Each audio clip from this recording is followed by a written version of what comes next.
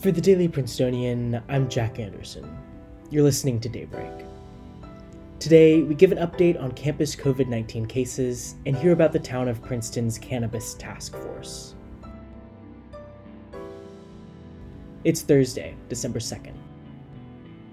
On Tuesday, 18 undergraduate students tested positive for COVID-19 and were moved to isolation housing. This is the largest single-day total of undergraduate positive cases at the university since the start of the pandemic and brings us to a total of 59 undergraduates who've tested positive between November 24th and November 30th. As of last Friday, isolation housing was 35% full, up from roughly 10% the week before, but 37 undergraduates have tested positive since then. In all likelihood, more cases in the coming days could put a significant strain on the university's isolation housing situation. There will be a student-only vaccine booster clinic open today from 3 to 6 p.m. The clinic will be open to walk-ins and offer the Moderna booster shot, which is available to all eligible students regardless of what vaccine they received previously. The clinic will also be open next Tuesday from 2 to 6. This week, the Princeton Town Council's Cannabis Task Force made its first presentation to the Princeton community. Daybreak's Hope Perry sat down to hear about the meeting from Leah Opperman, who's been covering the story for the Prince.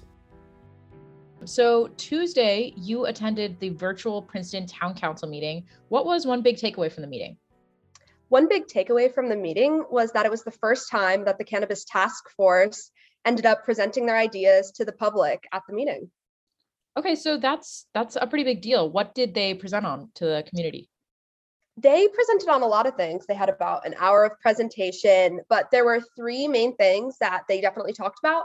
One was that out of the 6 cannabis licenses that can be offered in New Jersey, they're focusing on 2, one being retail and another one being medical marijuana. As well as that, they have decided to focus on equity as a major force in the task force. Basically, this means that in hiring people, they want to make sure that equity is a main goal, and they also are focusing on the war on drugs and helping communities of color within the task force. But another main thing was that a lot of people, after this hour of deliberation about the task force, there were a lot of people who had public comments and concerns about opening dispensaries in Princeton. Okay, so how long did the public comment go on? Was anyone supportive or was it just criticism? So the public comment went on for about 2 hours. The meeting in total was about 3 hours. It was about an hour of presenting in just the logistics of bringing dispensaries to Princeton, how that would pan out. And then it was 2 hours of just opened public comments. Each person would have 3 minutes and they would only be allowed to speak once. And the comments, I would say there were slightly more against than for, but there was people on both ends of the spectrum. I know that there was one person who said that there is already cannabis in Princeton, even if it's not there, because of dispensaries. So it would be better to have it there in a safer way, in a way that's regulated through the dispensaries.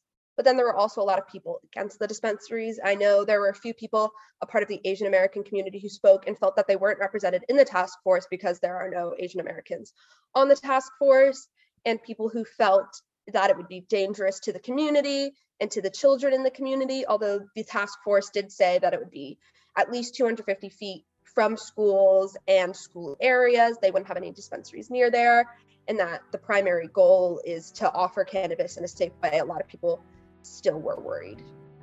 Okay, great. Thank you so much for joining us back here on Daybreak, Leah. Thank you. Off campus, the Supreme Court heard oral arguments yesterday in a case that could have massive ramifications for abortion laws in the United States. The case centers on a Mississippi state law that prohibits abortions after 15 weeks of pregnancy, which had been opposed in lower courts. This sort of law is currently unconstitutional over Roe v. Wade. As a refresher, that 1973 case saw the court determine that women have the constitutional right to an abortion during the first 2 trimesters of pregnancy. Should the Mississippi law be upheld, the Roe v. Wade precedent will be under serious threat. Mississippi has since enacted a law banning abortions after 6 weeks. The state hopes that the court will ultimately reverse its decision on Roe v. Wade and allow states to decide their own abortion laws. It's going to be a little warmer today, with partly sunny skies and a high of 57 degrees. That's all for Daybreak today. Today's episode is written by Wilson Kahn and produced under the 145th Managing Board of The Prince. Our theme was composed by Ed Horan, class of 2022. For the Daily Princetonian, I'm Jack Anderson. Have a wonderful day.